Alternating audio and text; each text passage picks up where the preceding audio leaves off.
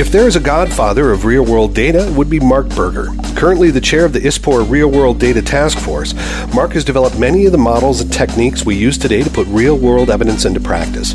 Marc was a senior scientist at Optum Insight, now part of the United Healthcare Group, and also was the VP of Global Health Outcomes at Eli Lilly for 5 years, as well as the VP of Real-World Data at Pfizer. He's now an advisor to Shift Analytics. Marc, as always, it's great to speak to you, my friend. How are you? I'm doing great. How are you? Very well, Marc. Thanks again for your time. Before we get started, there's a lot of controversy, or at least even lack of understanding precisely what real-world data is. Could you tell us your definition of what real-world data is as opposed to the data you get from a clinical trial? How are they different? Sure. A randomized clinical trial tries to answer the question, can a treatment work? That's different from what we want to know when you're in practice and delivering care, where you want to know, does it work and for whom? So when you do a clinical trial, you specify all the data you're going to collect, and you curate that very carefully. The healthcare system throws off an enormous amount of data and collects an enormous amount of data all the time, which is now all being digitized. And that information can help us ask the question, not can it work, but does it work, and for which patients does it work? Does real-world data make it easier to do a if-then sort of comparison between the next comparator? Well, it asks a whole set of different questions. In the real world, or when we do practice, patients just don't get on a treatment and they never change their dose or never change to a different medication. That happens all the time in the real world. So you can look at the patient journey and see what happens to the patient, and you can see which pathways lead to the best outcomes for the patient. What do you see are potentially key applications that will be emerging as the practice is more and more defined? Sure. Before I answer that question, let me just specifically talk about when people talk about real-world data, what are they talking about? Sure. Thank you. Initially, everybody talked about medical claims data, because every time a medical procedure is done or treatment is given, there's a recording that it was done. And so we look at that, and then in the last few years, people have been talking about electronic health record data. But the universe of real-world data now expands to almost everything, from weather data to socioeconomic data to genomic data, to anything that is not collected directly for a particular clinical trial. And so it's become very expansive. Now, when you ask what are the applications, how can you use this data? Well, initially, and it's been used for a long time, it's been used to answer questions which you cannot answer by randomized clinical trials. So looking at rare adverse events and safety signals, you cannot really collect that and see that in clinical trials. And so we've been using real-world data for years to assess that. Or if you want to look at the impact of adherence and compliance, you're not going to be able to get that in a clinical trial because adherence and compliance is enforced.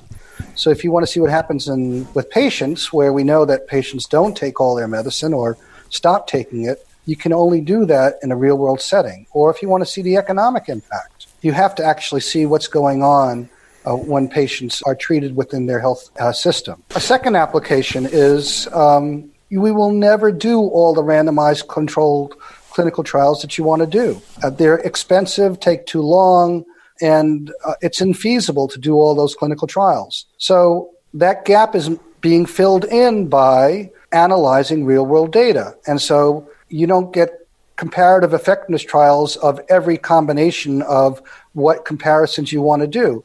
You can look at that with real-world data. Clinical trials often exclude special populations. You can look at that with real-world data. It's being widely used and has been widely used for years. And as I said, regulatory agencies use it for safety, but it's used by HTA authorities and P&T committees to inform coverage and reimbursement decisions. And it's used by everyone across the healthcare system in the spirit of evidence-based medicine, which says you use the best available information to inform decision-making. And sometimes the only available information is real-world data and real-world evidence, and you use that appropriately to inform decisions. Now, several of the agencies we have in Europe are, I don't want to say they have a bias, but they certainly see using real-world data in evidence applications with somewhat of a jaundiced view. Why do you think there's still so much controversy around this, firstly?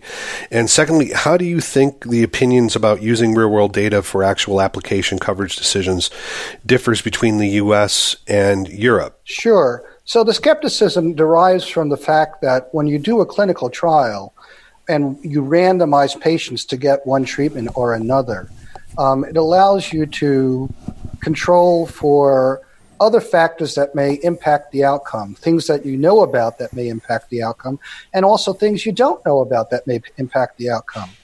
When you use real-world data and you do what's called observational research, it's not possible to completely control for all of those confounding issues. Now, there are statistical techniques that people use to try and better deal with the issue of confounding, but there is a divide among people some who think that this does a very good job, and some think that it can't do a very good job. And then the other issue is the imputation of causality. Mm-hmm. When you randomize patients to treatment A or B, then you can say they didn't have treatment A or B, then you give them treatment A or B and something happens. So when it happens, you say, I can attribute that to the treatment. When you look at observational data, there's controversy about whether you can impute causality. Now, many people, including myself, believe that a well-done and well-executed observational study can get you really good information and get you really close, in many cases, to imputing causality.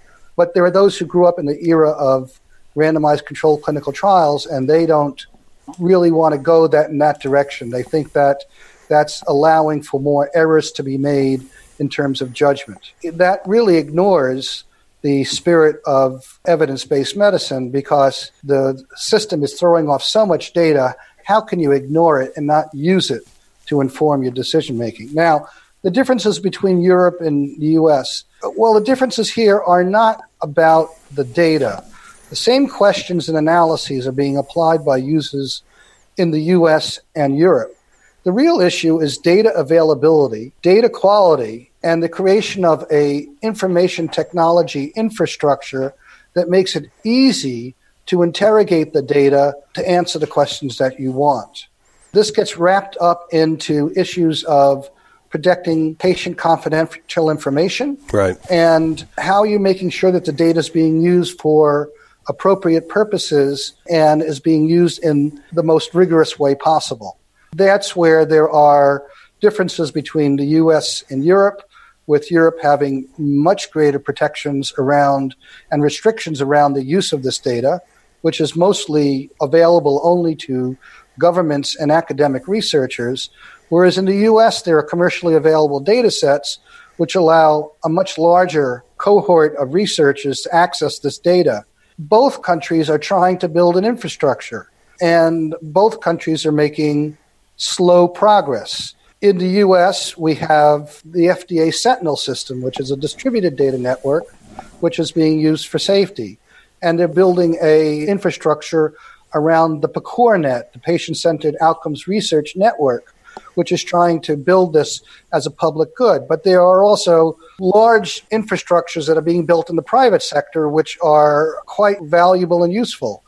In Europe, there is a lot of barriers to data sharing. And although there are efforts around IMI and other collaborations between the EMA and pharmaceutical companies and other stakeholders, there is enormous reluctance to share data across country boundaries or even between different healthcare systems within the same country. Yeah. And so there's much greater difficulty in gaining the size and complexity of the data sets you'd want to use to answer the questions that are most important. Now, digging into that a little bit more, I mean, now Europe just passed the General Data Protection Regulation, the GDPR. Is this overhyped as an issue? Do you think it's going to cause trouble, or do you think it's just making mountains out of molehills? No, this is mountains. This is real mountains. So we're actually building real mountains. Yeah, okay. You're building real mountains. Europe was way ahead of the U.S. in terms of collecting this data. The Nordic countries have registries. Well, Estonia has been collecting their data since 2001. I mean, it's one. But even before that, they were collecting. The Nordic countries were collecting registry data. The yellow card system, which turned into CPRD and GPRD in the UK, wonderful collection of longitudinal data. But they frittered away that lead, and they've made it more and more difficult to actually enable the appropriate leveraging of this kind of data by researchers who want to look at quality and delivery. So the concerns around privacy have made it more difficult, and I'm not diminishing that. It's a real issue. We want to make sure that the data is used for appropriate purposes, but we haven't found a really good balance, and I think that the balance in the U.S. is probably a little bit better, where we believe that there is sufficient ways to de-identify data that can allow researchers to interrogate the data with protections for patient confidentiality. They are more conservative about this in Europe.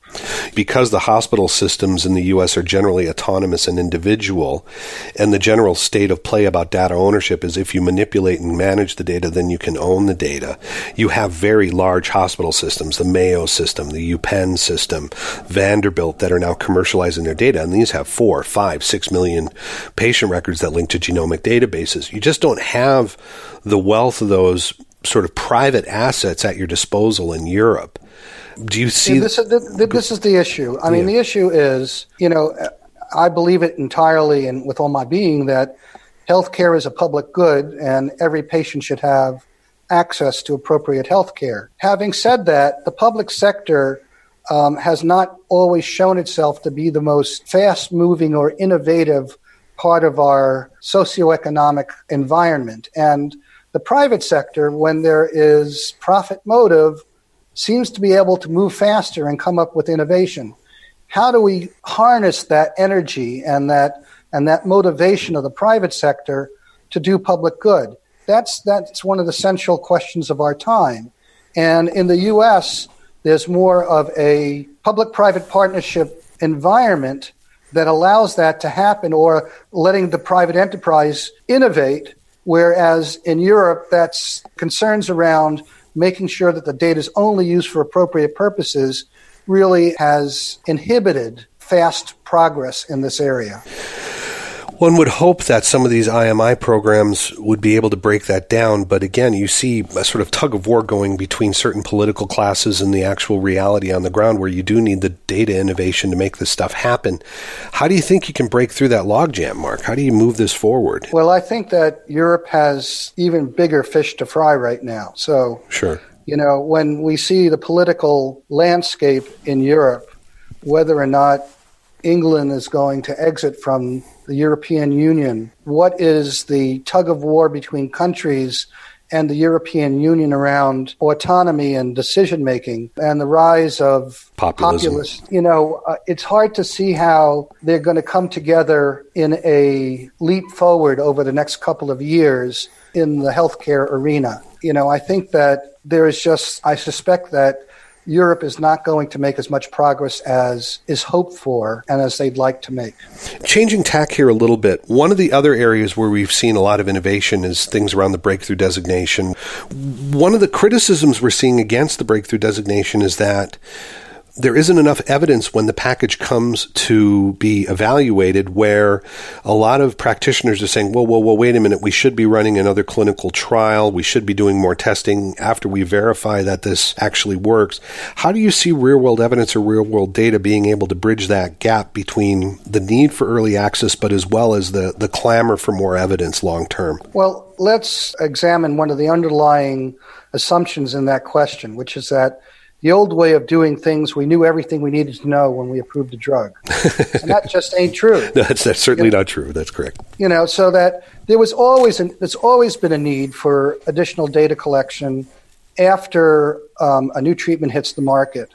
And there's always a need for additional investigation, and whether that investigation is through additional randomized controlled clinical trials or through real-world data and real-world evidence is always the question. Now, as I said earlier, we've always used real-world data to assess safety signals for rare adverse events. So we've always recognized that you had to collect data and update our risk-benefit profile for a treatment as we gained experience in larger and larger numbers of patients. Now, with the accelerated approvals and breakthrough designations, we're actually moving it a little bit further, and we're saying, well, we think the promise is so great, we want to make it available, but we now recognize that we formally have to require that there be extra data collected after a new treatment hits the market. Many times that is now through requiring an additional randomized controlled clinical trial or through a registry, which instead of randomizing patients, just makes you collect all the data about the patients who are getting the treatment and maybe comparators, and using that information to inform and update the risk-benefit profile of the treatment. A lot of this could be done neither through RCTs or through specific registries, but could be done through the data that's being thrown off by the healthcare system. The question is, when do you know enough, and how confident are you in the information that you're getting?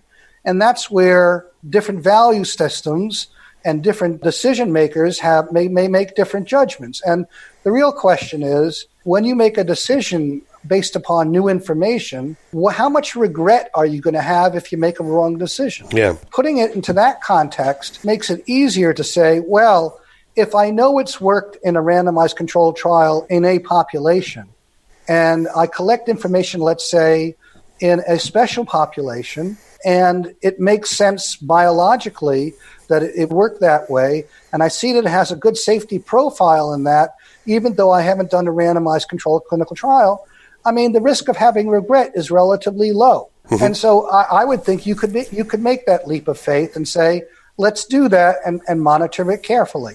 Yep. Not everybody believes that. No, and this gets to some of the criticisms you hear from some of the HTA bodies and some of the payers in Europe where, the randomized clinical trial is the gold standard. I mean, yes, well, it's a gold standard within the context of an exclusion and inclusion criteria. And what we're talking about now is being slightly more pragmatic in that we're looking at actual practical use and then trying to evaluate it in a more pragmatic fashion, which kind of gets us into the pragmatic trials. Can you tell us how you see the evolution of what is a pragmatic trial, which is basically just grabbing the data as it comes and then measuring? Can you tell us their upsides and downsides in the context of what we're talking about now? I mean, is that something that we should be looking at more? So pragmatic clinical trials is more than just grabbing data. So what it tries to do is to be a hybrid. It says we will randomize patients to treatments, and then instead of enforcing adherence and compliance and seeing them every week to see how they're doing, we'll just let the care system deliver that care once they've been randomized, and we'll see what happens. So you're trying to get the benefits of randomization to deal with known and unknown confounders, with the benefits of it being an observational study saying, we're going to see what happens in the real world. We're not going to enforce adherence and compliance. Well, that's a really nice idea theoretically. It raises a lot of difficult issues. One of which is, after you randomize patients to a treatment, are you going to enforce them to stay on that treatment? Right. As we talked about in the real world, patients will change their dose or change their treatment or add a combination therapy when they're not getting the desired result. A lot of people don't know how to deal with that, and it requires some either enforced adherence to the original treatment assignment for some period of time, or if you don't, then what you end up with a pragmatical trial is an observational real-world data trial on day 2, and already you start seeing lots of switching and dosage adjustments.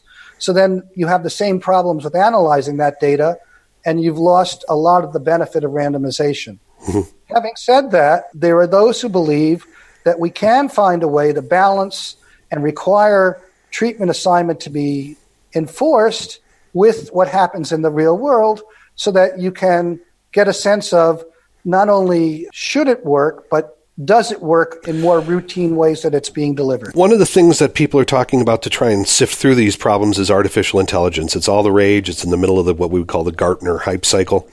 How much of AI do you think is hype and how much is it reality, Marc? I mean, you're working on the frontier of these sort of things. What's your opinion of this? Well, In truth, right now, it's overhyped. Okay. And I think that some of the proponents of artificial intelligence have done it a disservice by calling it artificial intelligence, because there's a lot of confusion about that. Data sets are becoming so large and so complex, they are now becoming amenable to knowledge discovery, which is different from how we've been interrogating data before. Interrogating data before says, I have a hypothesis, I think I know some factors that are going to impact the outcomes, and now I'll test that hypothesis and try and disprove the null. That's different than saying, there are so many different things that are going on here, I'm going to let the data reveal associations that are not obvious.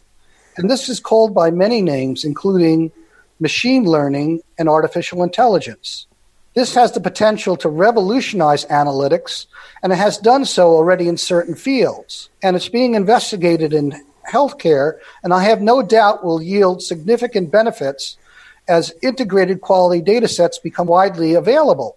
The problem is they are not widely available, and the infrastructure, even the hardware we're using and the software we're using to analyze the data may not be sufficiently adequate to allow us to analyze that data the way we want to, because these kinds of analyses are very computationally intensive and therefore can take a very long time. So a variety of shortcuts are taken to diminish the amount of time it takes. And so a little bit, it becomes like looking under the lamppost for your car keys, because you're not looking at everything. Because that's where the light's better. Yeah, right. That's where the light's better. There is advances being made in how we actually can analyze that from the hardware, the usage of GPUs and TPUs as opposed to CPUs. And there are advances in cloud giving us greater capacity to do this. And there are advances in other approaches from an analytic standpoint that allow us to manipulate large objects within the data. All of these things are happening simultaneously, but we haven't cracked the code yet how to efficiently allow us to do knowledge discovery in these data sets, and more work needs to be done. I have no doubt we're going to get there, but people who say that we are there are overhyping it, and there's been a lot of disappointment by end users who've been telling them that AI is going to revolutionize how they can deliver care, and it hasn't just happened yet. The problem when you get a lot of large data sets and you start running correlation algorithms is you run into what's called the Brazilian butter futures problem, where there was a study done about 8 years ago where they looked at the number one correlator with the S&P 500, and it was Brazilian butter futures was the single best predictor of the overall S&P 500. So I guess it's a question of machine learning. It can help, but there still needs to be some level of oversight because we can get false positives and false correlations. That's right. And there's a challenge with overfitting data and all of this. And I think that a big issue that's come up in the AI machine learning field, and a big conversation that's being had now, is how do you make it explicable? I don't want just a black box that tells me this is the answer. I want to understand why it's the answer so that I have faith I can make decisions based upon that. And we're still figuring out how to make that explicable. Now, one way to do that might be to do your knowledge discovery using machine learning, and then on a different data set saying, now that I've discovered these factors, let me do an old-fashioned regression analysis, which I trust because I've been doing it for 50 years. Let me see if I can get the same results. But no one's quite gone there yet. Well, there's nothing wrong with old-fashioned regression analysis, Mark. So one of the areas that's also being discussed that we're looking at now is the use of social media in real-world evidence. Now, we're getting enormous pushback on the idea, even the concept of using social media for real-world evidence for safety signals, even from several of the HTAs. Obviously, there's the dirty data question. What do you see are some of the practical applications of using what we would call non-normal data, shopping data, marketing data, what we would call noisy, non-clean data for trying to derive health benefit? Do you think this is the wave of the future? Oh, it's going to happen, so that, the voice of the patient and their caregivers have to come through more strongly. And this is one way that that voice can come through. And their concerns may be different than what a regulator has or an HTA authority may have. How we use this data appropriately and carefully at the same time that we're protecting patient confidentiality, that's a really hard nut to crack. Yeah. The world is evolving, and the amount of information that I'm willing to share is very different than what my children are sharing already on social media. And so much of this data is being made publicly available already. And it's clear from a number of surveys that patients will be very happy and willing to share their data, even their genomics data, which can then lead to re-identification if they believe that the data is going to be used for a public good purpose to help it improve healthcare delivery, help make patients get better outcomes. They don't want it to be used so that they're going to be sold more widgets that they don't want, and they can't afford. But they do want it used for good purposes. We already know that this dirty data provides us insight. So weather data already has been shown to allow us to have good insights into the patterns of diseases that we otherwise wouldn't have had, or the pattern of seeking health care that we otherwise wouldn't have had. How we go about revealing our preferences and values, which can be seen through how we use internet search engines, can lead us to get powerful insights about our attitudes about what we're willing to spend our money on or not, and how we view healthcare and how we use it. So we're going to see that being used in the future, but how we get to a place where people trust that information and people feel that patients are being protected adequately is just going to be a long slog. This last month, the Trump administration announced a new reference pricing proposal for Medicare Part B drugs. The proposal, as it's been laid out, said it would only impact 1% of R&D budgets. What do you think about this assertion that doing international reference pricing to 126% of the global average is only going to impact 1% of R&D budgets?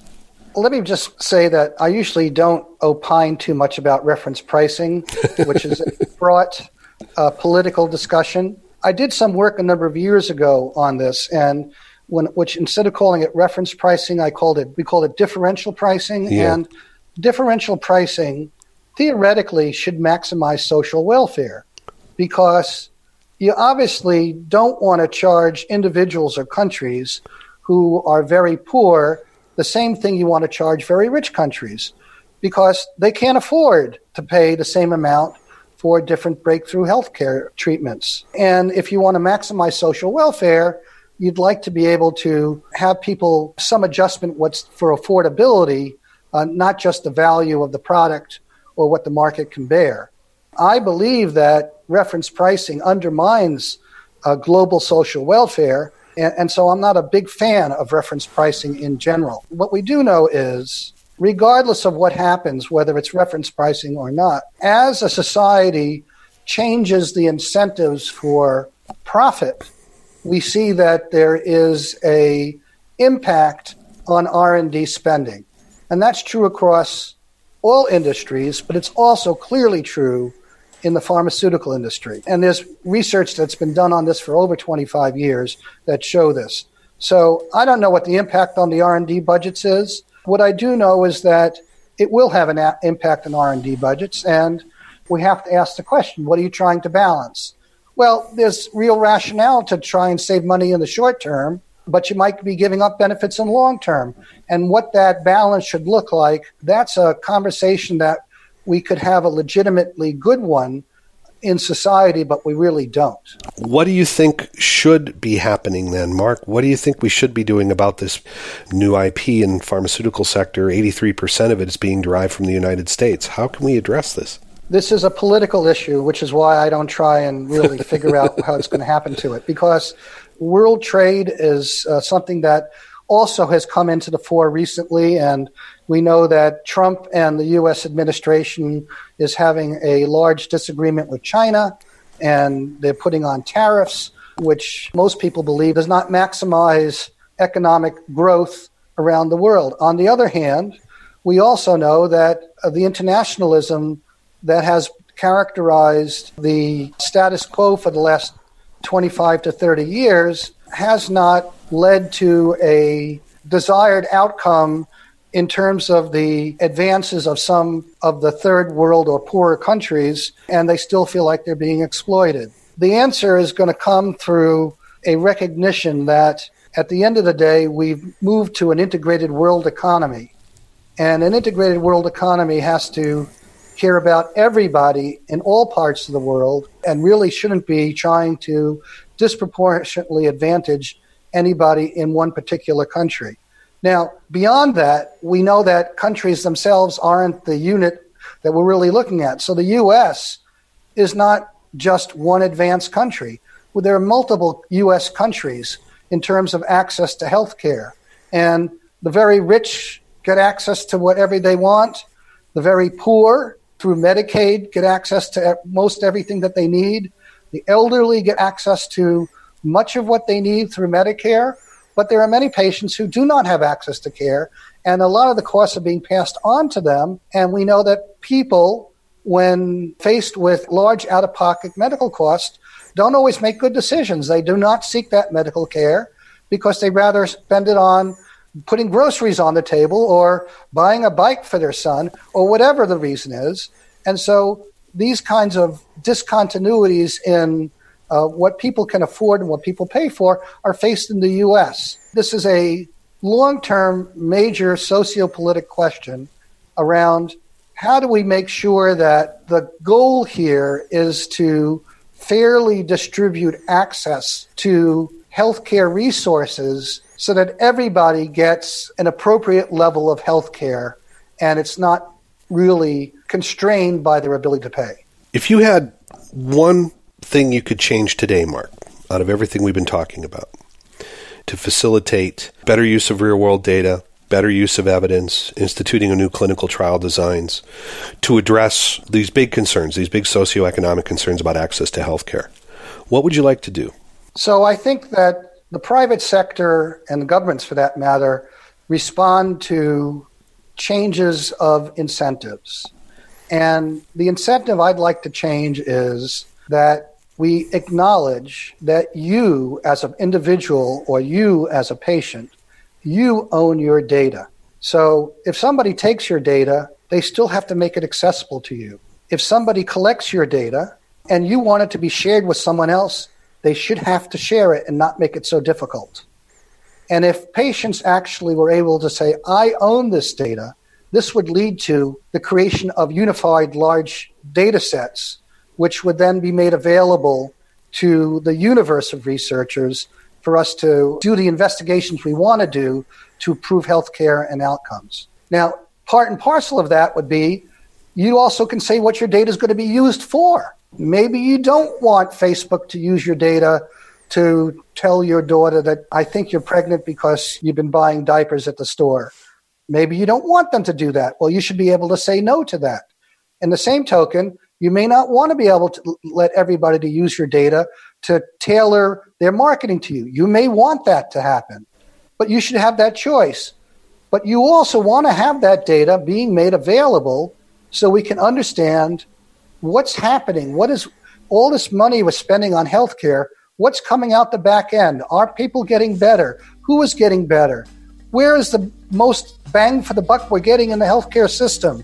How do we design it so that it makes it easier for patients to adhere and comply to their treatments? How do we design a healthcare system that really is patient-centric? And, it all starts with, I think, that we have to give co-ownership or ownership of the original ownership of the data back to the individuals from whom the data is collected, which is the citizens and patients. That's fantastic, Marc. Really, always a pleasure to speak to you. Thank you very, very much for your time. My pleasure. Take care.